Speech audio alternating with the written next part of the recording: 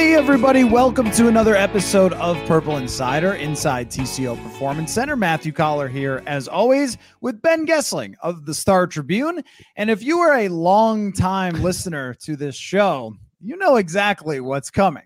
But you might be able to see into your crystal ball what's coming. That's right. But let me explain, because not everybody has been listening the entire time, though they should have been. Years ago, 2017, Mike Zimmer was asked about the health status of Sam Bradford. Was that what it was? I had forgotten the specific origin of this. It was. Okay. I looked this up after we did like 5 crystal ball episodes. All right. And then someone, a local fortune teller, then sent him a crystal ball. And since then, all of our episodes together have been looking into the crystal ball in the future. And when it arrives, you'll know. So let's start out, though, before we dive deep into the crystal ball, and just talk a little bit about what we just saw with Vikings and Raiders. And then everything going right for the Vikings following that up, including the Packers losing to Tommy DeVito, a punt return for touchdown for the Ravens. It was almost like the forces that be were like, no, we will not let you miss the playoffs, Vikings, this year, including the fact that the Raiders fumbled inside the red zone, that a quarterback standing on the sideline, maybe 2 quarterbacks could have scored more than 0 points for the Raiders, but they left Jimmy Garoppolo standing over there. I mean, what a strange development to come out of the weekend, Ben, and be like, no, actually, they're great somehow. Yeah. What? Well, I mean, you go from 2 minutes from the game heading to overtime, scoreless, to them winning. And then by Monday night, they are a full game ahead of everybody chasing them in the NFC. And yes, I know there are tiebreakers that play into it. If the Buccaneers don't win the division, things get tricky. I understand all that. But sheerly in the standings right now, they're the 6th seed at 7-6. They are one of 6 teams in the NFC that has a winning record. Nobody else does. So, yeah, they came out of the week in better playoff position than they entered it after winning 3-0.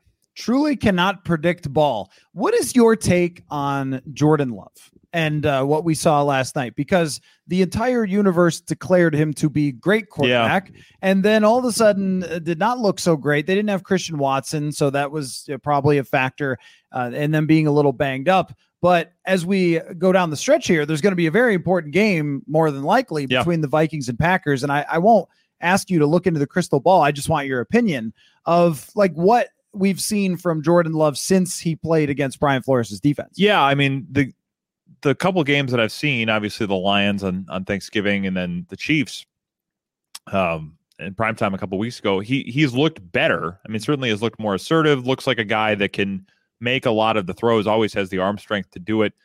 The thing with him, he just looks like he's learned a lot of not so great habits from Aaron Rodgers, who learned them from Brett Favre. A lot of the footwork, a lot of the throwing off platform when you probably don't need to, is seemingly part of his game. And I don't know, I haven't watched enough Utah State film to know if that was always part of it with him, or if he's picked up all of that stuff from watching Rodgers, who learned it from Favre. But there are a lot of those things there that seem kind of reminiscent of those guys. And it's fine if you are a Hall of Famer.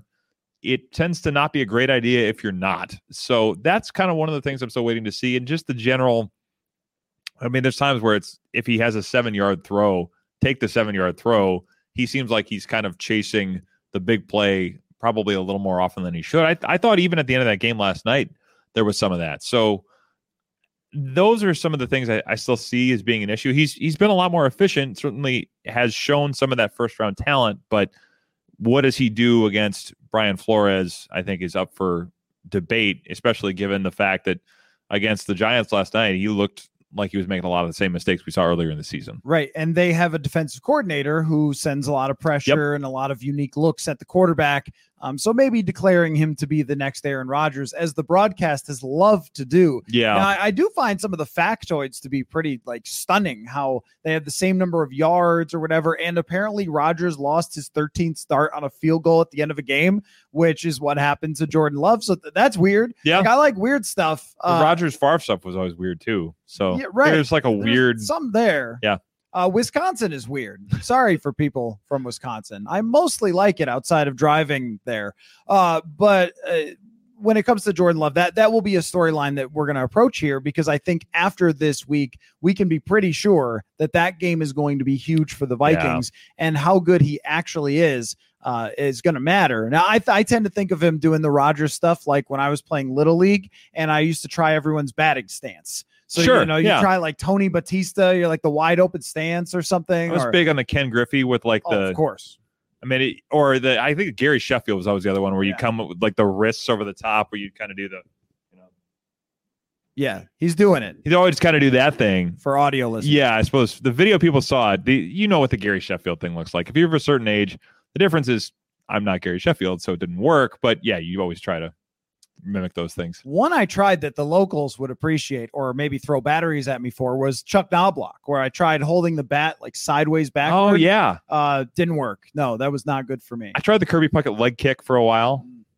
That was always like the big kind of timing device in his batting stance, and it didn't. I feel like it's gone away. 5th grade. It's just gone away a little bit. Kick? Like the totally absurd and probably destructive batting stance. Yeah. Because they throw so fast that you don't have time to do a lot of that stuff to bring the bat back in. That's a different discussion. You did cover baseball for a while. I did. Though, so covered a lot of bad baseball. But mostly. I'm hearing something. Oh, it's the crystal ball. Oh, it's back. We talked about it and now it's arrived. And I'm looking at it.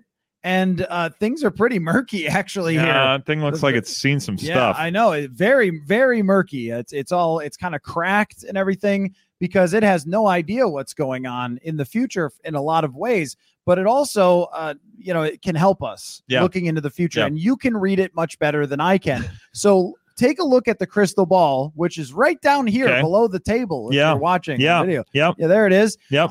And tell me, is that Brian Flores at a podium accepting a head coaching job this offseason? I'm squinting. I can't see it. What do you see is that Brian Flores getting a job this next offseason or not? It's a very, very unusual. It is hard to see. I mean, I could see it either way. I think if you are seeing it, if we're looking at it correctly, again, it's the crack in there is making it a little hard to tell, but maybe there's like a Rooney standing over to the side, or maybe that's Bob Kraft. I kind of think those are the only ones it could be, because I don't know that otherwise he's going to take one. I think he's going to be picky. I think he's not going to just take anything that comes along.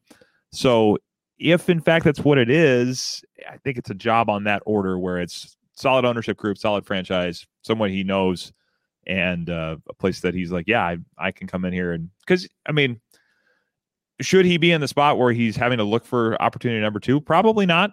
And in the way that it went down, and for him in Miami is obviously a big problem and is going to be a continued subject of a lawsuit. But like it or not, this is where he is. And I think he knows that you're probably not going to get opportunity number 3. You can't go into this assuming that you're going to get opportunity number 3. So if in fact he's going to take one, I think he's going to be pretty selective with the opportunities to cover up. I'm certain that he will get interviews. Yes. Because when you're suing the league for not getting fair interviews, then you're going to get some fair interviews. And he has built on his already impressive resume. But there are the other things of the lawsuit. And I also believe that when he was in Miami, and it's not the first head coach to have a first job that did not go ideally and have headbutting and so forth, particularly when the owner was asking you to tank, which doesn't always go over so good. Yeah, people don't tend to like that so much. No, they don't. If you're going to tank, you just do it from the front office. You don't tell the coach to throw games. Or try to bribe him to throw games. Allegedly, according to lawsuits.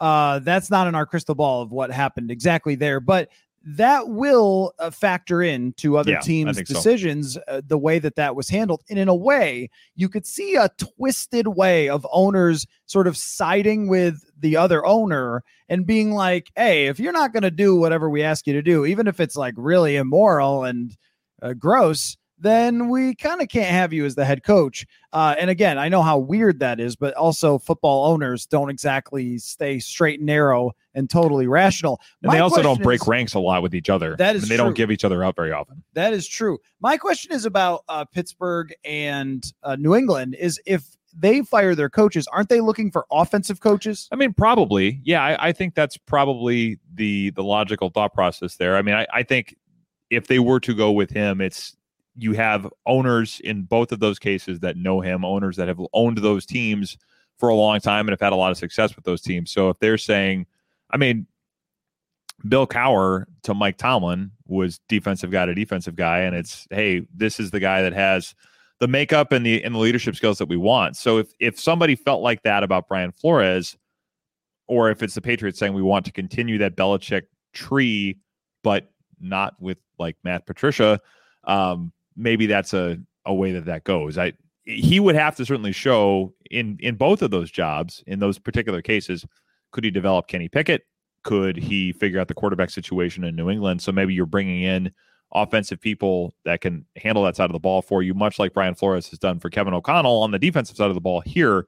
But yes, he would certainly have to answer that piece of it of how can you handle the offense? How can you handle a young quarterback? And Flores is a card-carrying member of the Patriot way. So yes, he came, his upbringing was hired there as a scout at 23 years old, developed all the way through the scouting department, the coaching staff, held after a bunch going of to college roles. at BC too. Right. Yes. He's very much like that guy. And I wouldn't be surprised if he got consideration for that. And if someone is going to break rank, Robert Kraft, if you're ranking all the owners, has to be as far as like most powerful, way up at the top, to where nobody would really be able to say, what are you doing, Robert, with somebody like him or Bobby? I don't know what they call him there, but they would. So that's possible. But if they're meeting today, are the owners meetings are today, I believe.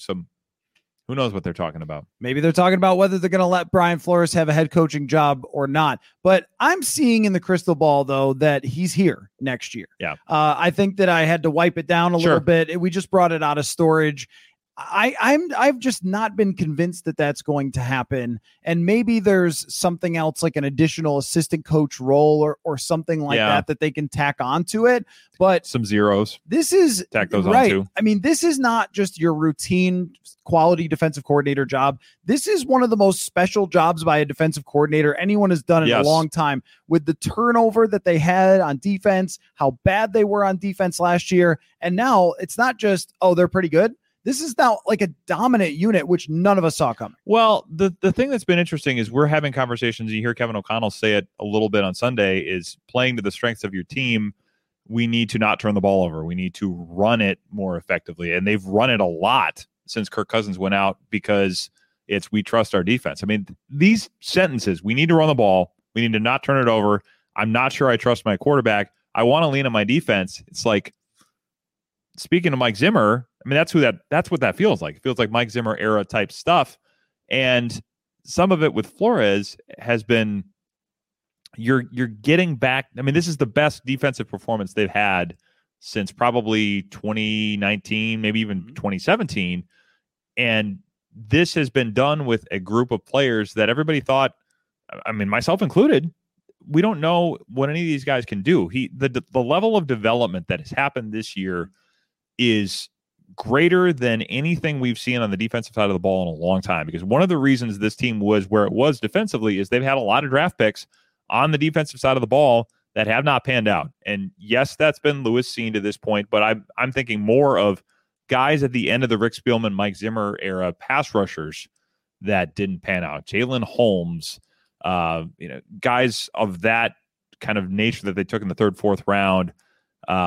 Hey, Janarius Robinson had a sack. Yes. I mean, guys like that, guys whose names I'm forgetting because they just didn't do anything. I mean, and some of the corners that didn't pan out. Mike Hughes, a lot of these guys that Jeff Gladney, rest in peace, obviously, but that didn't go well before he tragically passed away either. There were a lot of those picks that Mackenzie Alexander, a lot of these that just didn't pan out.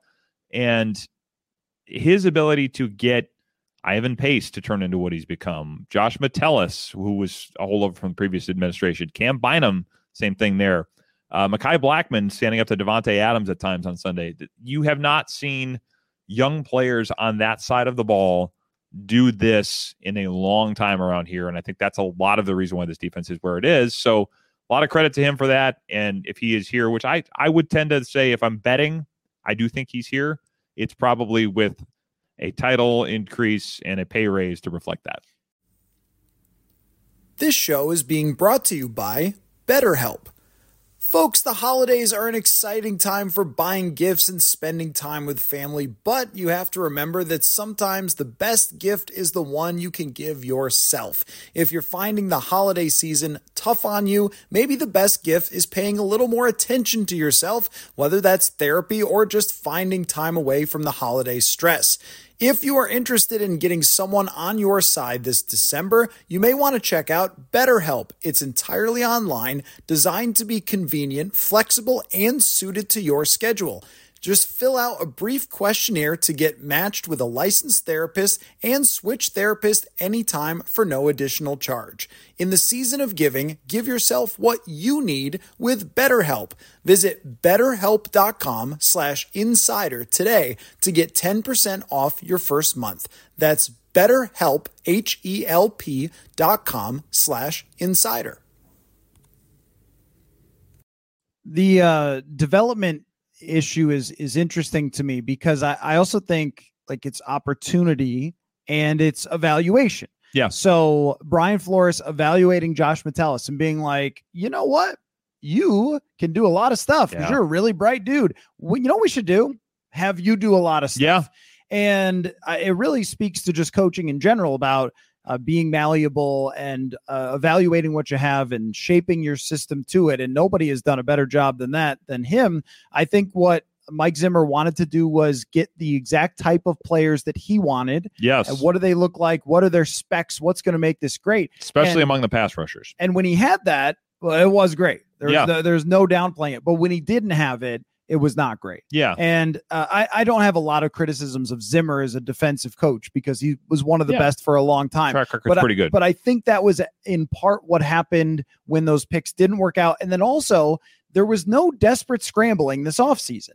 Like there was not oh man, because they won 13 games. It wasn't like, oh man, we got to go win 13 again. It was, we're actually going to stick to our plan and we have a little more leeway to do some stuff because now we've built up this trust with ownership and so forth. And so they could move on from guys. And it turns out that an older defensive player like Eric Hendricks, one of the great players during his best times, but you know, a younger player who's quicker and faster and doesn't have the miles on his body might actually be a better fit like Ivan Pace Jr. has been. And so a lot of guys just simply got opportunity to show what they did. Whereas before it was, well, we've got to go get Sheldon Richardson to fill a spot. Yeah. We've got to go get Bashad Breeland because we don't trust this corner because he can't do every single thing that I want him to do and that sort of thing. And so this different approach, which is very different. Shandon Sullivan. Last year. Right.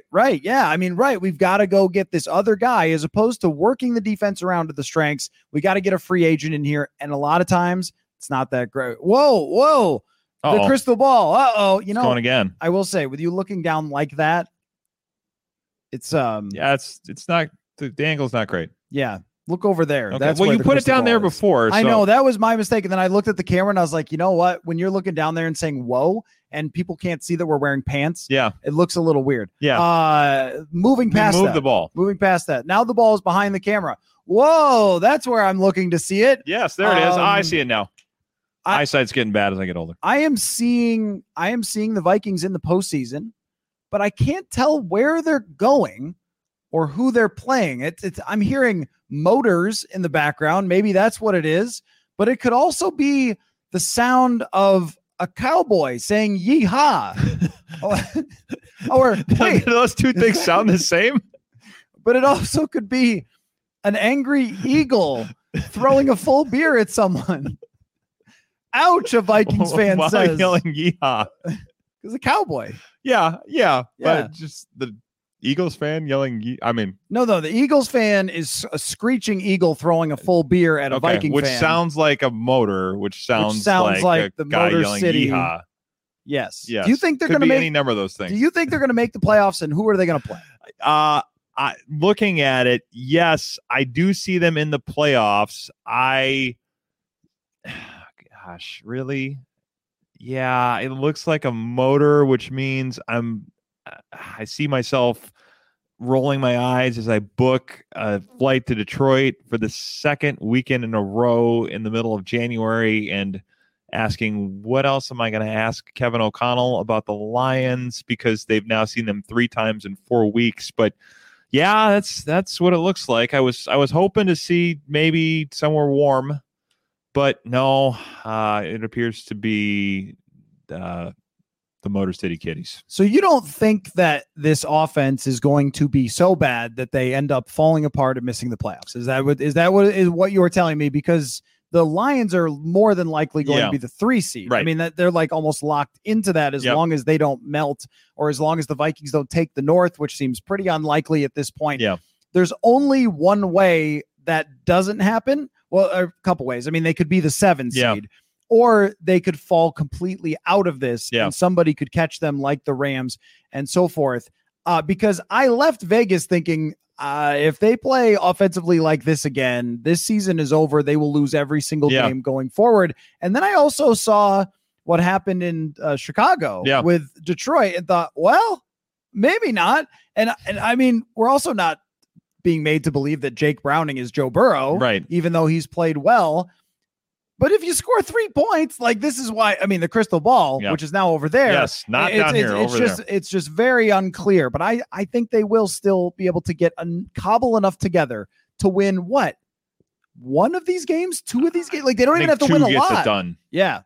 Because I don't think that the rest of the NFC is very good. I mean, the Packers have an easy schedule, but you would have said that last night too. Oh, they're playing the Giants and Tommy DeVito. They should probably go win that game if they're serious. Especially after beating the Lions, beating the Chiefs, they maybe got a little high on their own supply and then go out there and get beat in East Rutherford.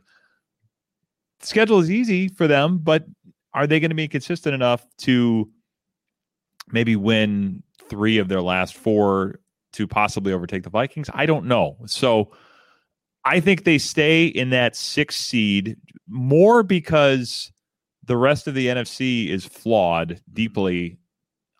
I'm of the opinion more that way than I am that this offense is going to completely figure it out. Although I do think Nick Mullins gives them a better chance to at least play somewhat efficiently. And that's really all you're going to need is don't overthink it. Get the ball to Justin Jefferson. Get the ball to Jordan Addison. Get the ball to TJ Hawkins and let these guys run and make plays. You don't have to have everything be 20 yards downfield if you get guys that can run after the catch, which these guys can.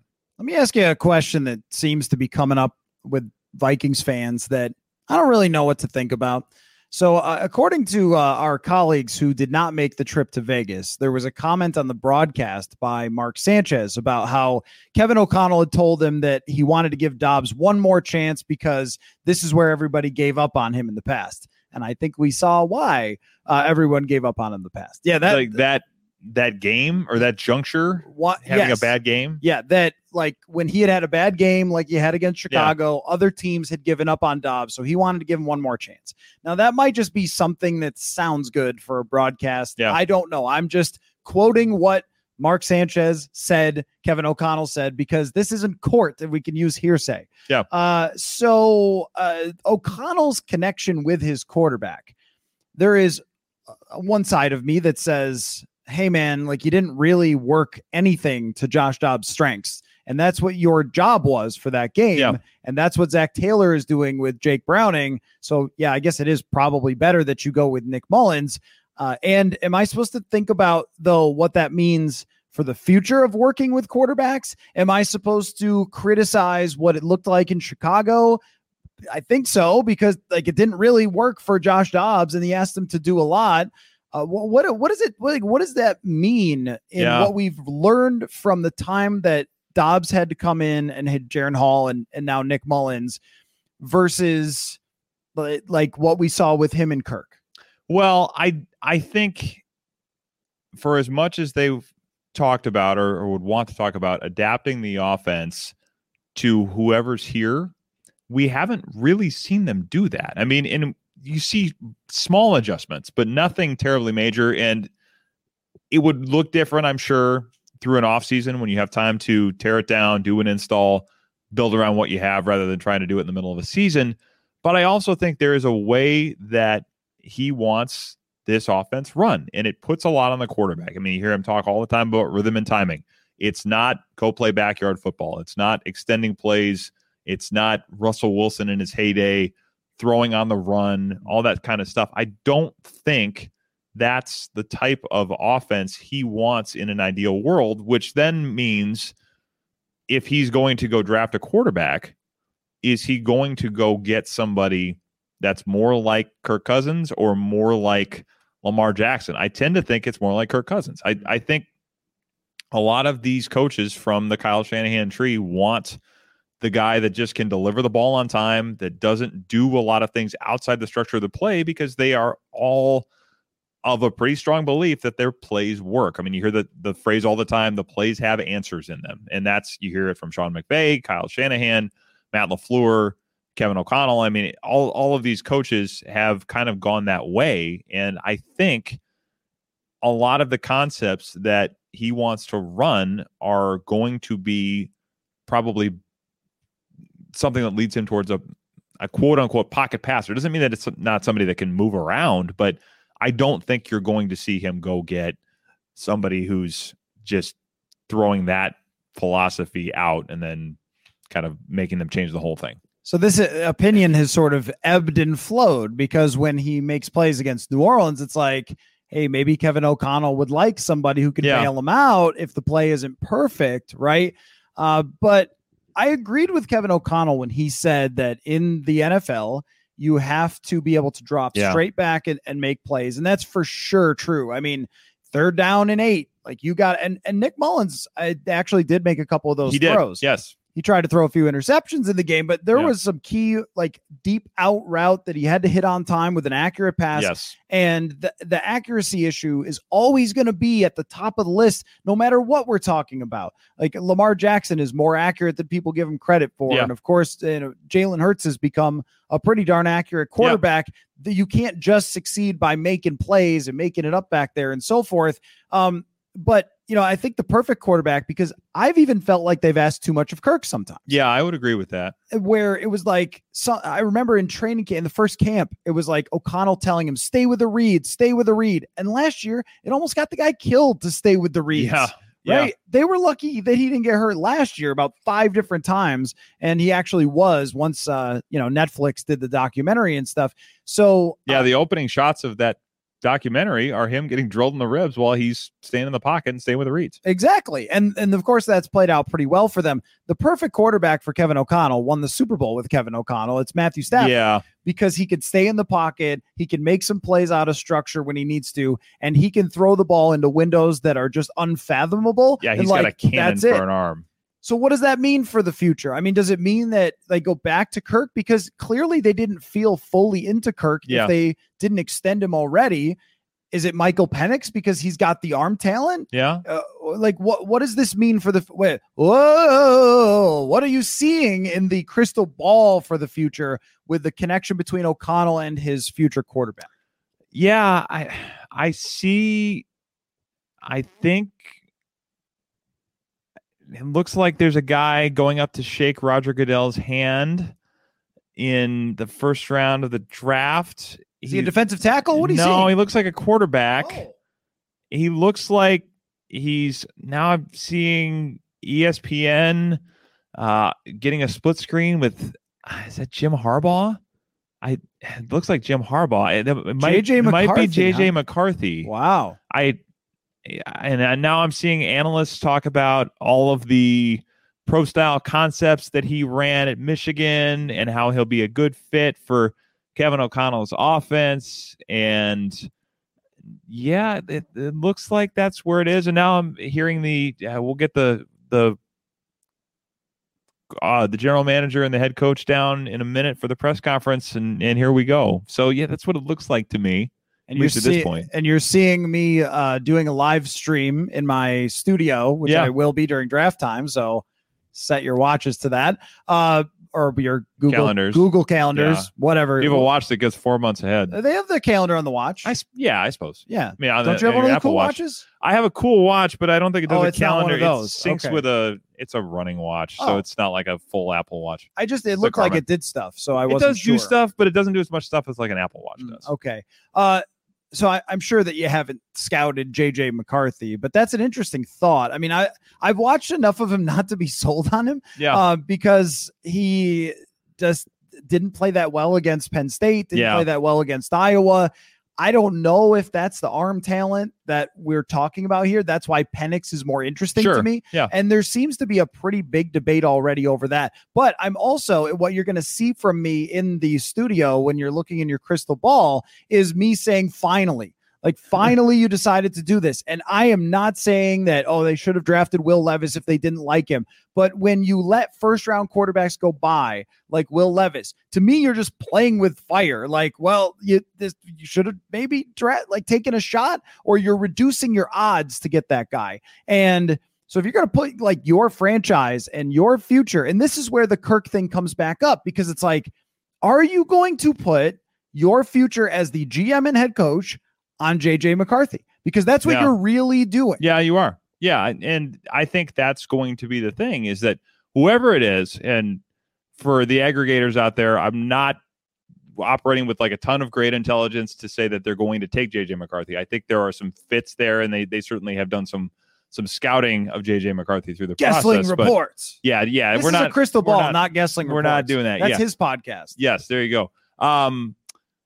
But I do think, and I can say this with more certainty, that the way they're going to operate in this decision is they're going to take a guy they believe in. They're going to take a guy that they think can be the guy for the next 10 years. Now, if you don't have the opportunity to draft that guy, or if you don't love the options that you have, should you still take one? I mean, this is the conversation we're having, and there is validity to the idea that you should. I mean, Ron Wolf, we were talking about this before we went on the air. Ron Wolf used to do this almost every year and hit on a lot of them. Not all of them were Hall of Famers like Brett Favre, but a lot of them turned into serviceable or better than serviceable NFL starters. I mean, Mark Brunell was a backup for them. Matt Hasselbeck was a backup for them before he took the Seahawks to a Super Bowl. And worst case scenario, if you develop those guys, they turn into draft capital because you trade them for high picks, which then you blow on Jamal Reynolds, but you at least get the pick when you do it. So there is validity to doing that. With this particular one, though, when it's the first one, and there is going to be a statement attached to that, there is going to be a expectation attached to that this is the guy for them. They know that. They know that that player is going to come in with those types of expectations, those types of narratives attached to him, which I think is a lot of the reason they didn't take Will Levis last year, that they didn't feel like he was ready for that, because everybody said, okay, this is the successor to Kirk Cousins. This is going to be the future, and you have to believe fully in that guy if you're going to do it. So I do think whoever it is going to be somebody that they think can be an elite quarterback. It's not just going to be take one to take one. We could debate whether that's the right or wrong thing to do, but I think that's how they're going to go about it.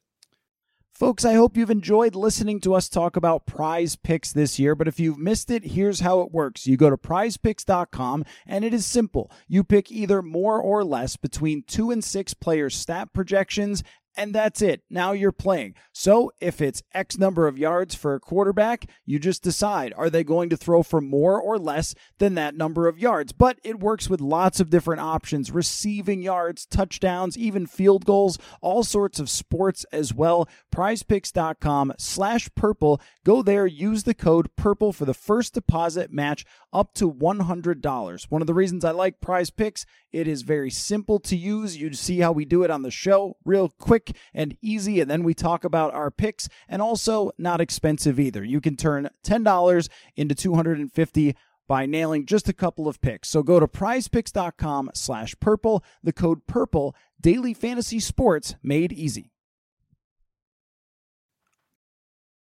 Well, take one to take one would have been a good situation with Will Levis in my mind, because you still had Kirk, and it doesn't have to be the guy. Like if you take him, and I know what you're saying, when you draft a quarterback, everyone talks about that. Yeah. It would have been a distraction through the season. It would have undermined Kirk. But if you could tune that out, there's benefit to that. And they already undermined Kirk by not extending him anyway. Sure. So they already said, and yet Kirk is never bothered by this. And that's one thing that's always impressive. Do you see a dollar figure in which Kirk Cousins can be brought back?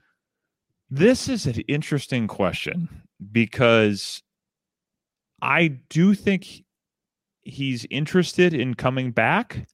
I also think he's interested in getting paid market value. We have no evidence that Kirk Cousins takes discount deals. We've never seen it.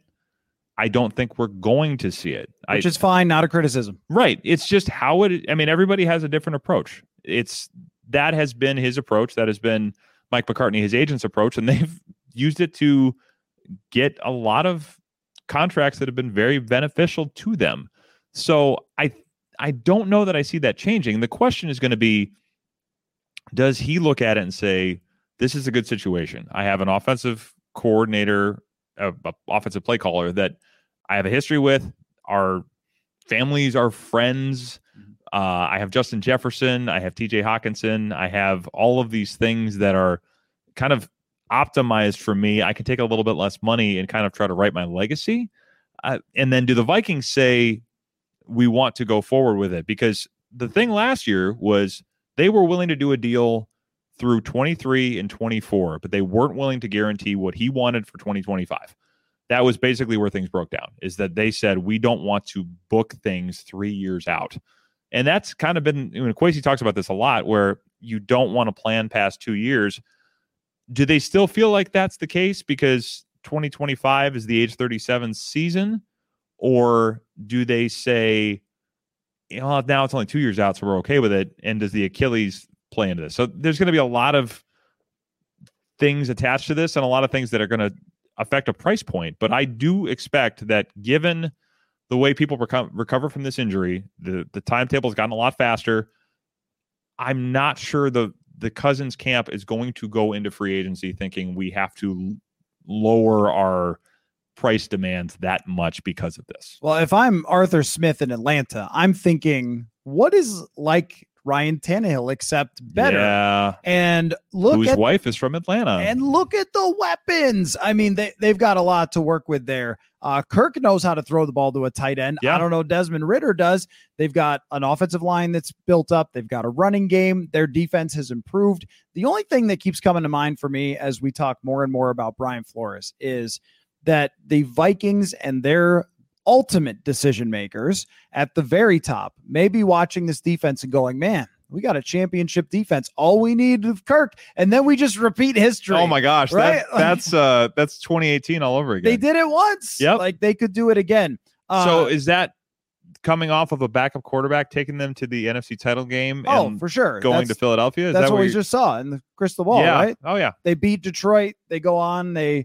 Well, I mean, hey, like the Cowboys know how to melt in the playoffs. Yeah. So, the Minneapolis Miracle becomes the Arlington Anointing. I don't know. Okay. Sure. I mean, are we going that far where that game ends the same way the Minneapolis Miracle did? Angels in Arlington. There you go. Okay. Maybe that's it. Yeah. They've got an extra point to win the game. The holder fumbles the ball. The Vikings win. Maybe. I don't know. So I have Cincinnati Bengals quarterbacks because good. This is a tradition, even going all the way back. I might look forward to this even more than the crystal ball. I know. But I was going to ask if there was anything else that you were seeing in the crystal ball that you want to bring up. Any other predictions you would like to make, or things that are on their mind before we get to the Cincinnati Bengals quarterback game? I am seeing. Oh, that's really interesting. It looks like we're back at a press conference. Kwesi is at a podium and he's giving bro hugs. The guy next to him is very large, very well built. It looks like Danielle Hunter. Oh, I see the muscles. Oh, wow. Yeah, I mean, they're hard to miss, even though the crystal ball is kind of foggy. Yeah, it looks like Danielle Hunter signing a new contract here, which that's interesting because that doesn't really fit the Kwesi approach. But it looks like he's starting to talk about how good of a year he had and how he fits in Brian Flores' defense. It was with good. Flo being back, he's a great fit for what we want to do. So we're excited to have him back. It's what it looks like. I see that interesting. Too. Yeah, you're better at seeing it than I am, but I see that too. And this is another one that goes to the top. Yeah, I mean, he is such an all-time great Viking at this point. Yeah, he is. That with this season really solidifying that I just cannot see them being like, all right, just go make whatever money. But I will say that if you look at pass rushers his age and the money they got, it's really not that bad. Right. Is he willing to take not that bad? Like Hassan Reddick, Shaq Barrett, or is he want Nick Bosa? Well, he's wanted Nick Bosa for a long time. He may have missed his window to get Nick Bosa. I guess the question is going to be, does he and his camp let that go and say, well, you're not 26, you're 29, and you're going to be 30 next year, even though you're in great shape. But that's still a reality in the NFL. Does he go that way, or does he say, I still want to hold out for the big payday? Right. Yeah. I think on his part, he's come back so many times. He sort of half dug his heels in and then immediately signed. I think if they offer him a decent contract, he comes back. I think so too. All right. So we actually have to go to a Kevin O'Connell press conference where he's going to tell us who's playing quarterback, which is weird to record a podcast before that, but I think we know. So anyway, speaking of quarterbacks, Cincinnati Bengals have a great history. I would like you to name, as you are prolific in this game of naming old quarterbacks. Like Immaculate Grid before Immaculate Grid. Exactly. All of these starting quarterbacks for the Cincinnati Bengals since Ken Anderson's last season in 1984. Okay, so Boomer Esiason. Correct. David Klingler. That is correct. This is, by the way, the leading passers, I should say. Okay. Not every single quarterback. That would be insane. This is leading passers, I should have said. Dave Klingler is correct. John Kitna. I'm skipping some, is probably. Right. Yep. John Kitna for 3 years was their leading passer. Jeff Blake. Correct. Yep. He was after Klingler. Yep. So was Klingler right after Boomer? Correct. Okay, so I'm now up to like the late 90s. And then Blake, and yes, you are in 1998 where they had one that's different than Esiason, Klingler, or Blake. Carson Palmer is in there somewhere. He is, but that's not until 2004. So you are missing two quarterbacks in between. Achilles Smith? Achilles Smith did for 1 year lead them in passing in the year 2000. I don't want to mess up my because I'm reading off my phone to see how many yards that was, but it might have been like 1,400 yards or something. But there is a quarterback mixed in there that's very sneaky. This quarterback played in a Super Bowl, did not win, but played in a Super Bowl. And this is in the late 90s. Okay. I think this is one of the most forgettable, like, you know, the name for sure. He was around for a while. It's not Trent Dilfer, is it? It's not Trent Dilfer. He was if I tell you the teams that he played for, it becomes obvious. Humphreys is not You're sniffing around something similar. Played for Pittsburgh. Oh, Neil O'Donnell. Yes. Yeah. There you go. Let's see. I believe that we only have two more. One of them is you just haven't said a really obvious one. Yeah, it's whoever was there. Well, I mean, Joe Burrow is the obvious one, but there's another one before him. There's another obvious one, which is it's I mean, he was there forever. Yeah, I know. Oh, Andy Dalton. Yeah, Andy Dalton. But then there is one more. There is one more we're missing, and this guy is a legend for his own reasons. Put it that way. Like, not a legendary NFL quarterback, as in like going to the Hall of Fame, but an absolute legend. So we're talking late 2008. 2000s? 2008. This would be a guy bad teams that I am personally a big fan of. Considering where I grew up, right, where I started my media New career. York. Fitzmagic. Ryan Fitzpatrick. That is right. Yes. Very well done. I mean, what a list. And again, that's actually a better list. I mean, in terms of like, there aren't that many just train wreck quarterbacks in there for a team that has had some lean years for a while. I guess they went to the playoffs a lot in the Zim, Marvin Lewis type years, but there are a lot of like functional quarterbacks in there for a team that kind of has been at least for a lot of those years, towards the bottom of the league. I think where it gets really wonky is when you go down the list and you find Scott Mitchell, Jeff Driscoll, Brandon Allen, AJ McCarron, who's still on the team. Played on Sunday. I did not know that Jay Schrader had a moment there. Jay Schrader. Did not I don't remember that either. Nope. Ryan Finley, Senior Bowl guy. Okay. Paul Justin, you might remember. Colts. Yeah, this would have. There's a lot like Donald Hollis. Donald Hollis, I kind of remember. Eric Wilhelm. Yeah. I mean, this is these are good immaculate grid options for people in need. I can't tell you all of the other teams that all these guys played on. John Kitten is a good immaculate grid option because he bounced around enough. Anthony Wright, our guy JT O'Sullivan, Jordan Palmer, who I watch on Food Channel. Yeah, JT O'Sullivan's like a YouTube star now. He is. Yep, exactly. So the list gets weirder as you go farther. Everybody's down. does. Every team's does, but the top of it's not. I mean, we've looked at some worse ones than that. Oh, for sure. Anyway, well, we got to go and talk to Kevin O'Connell, but this was fun. Yeah, it was. We could get together. Always fun to dust off the crystal ball and talk about dusty quarterbacks, crappy quarterbacks, whatever we want to go. We'll see what the quarterback matchup looks like this week. So thanks everybody for watching, and we will catch you next time.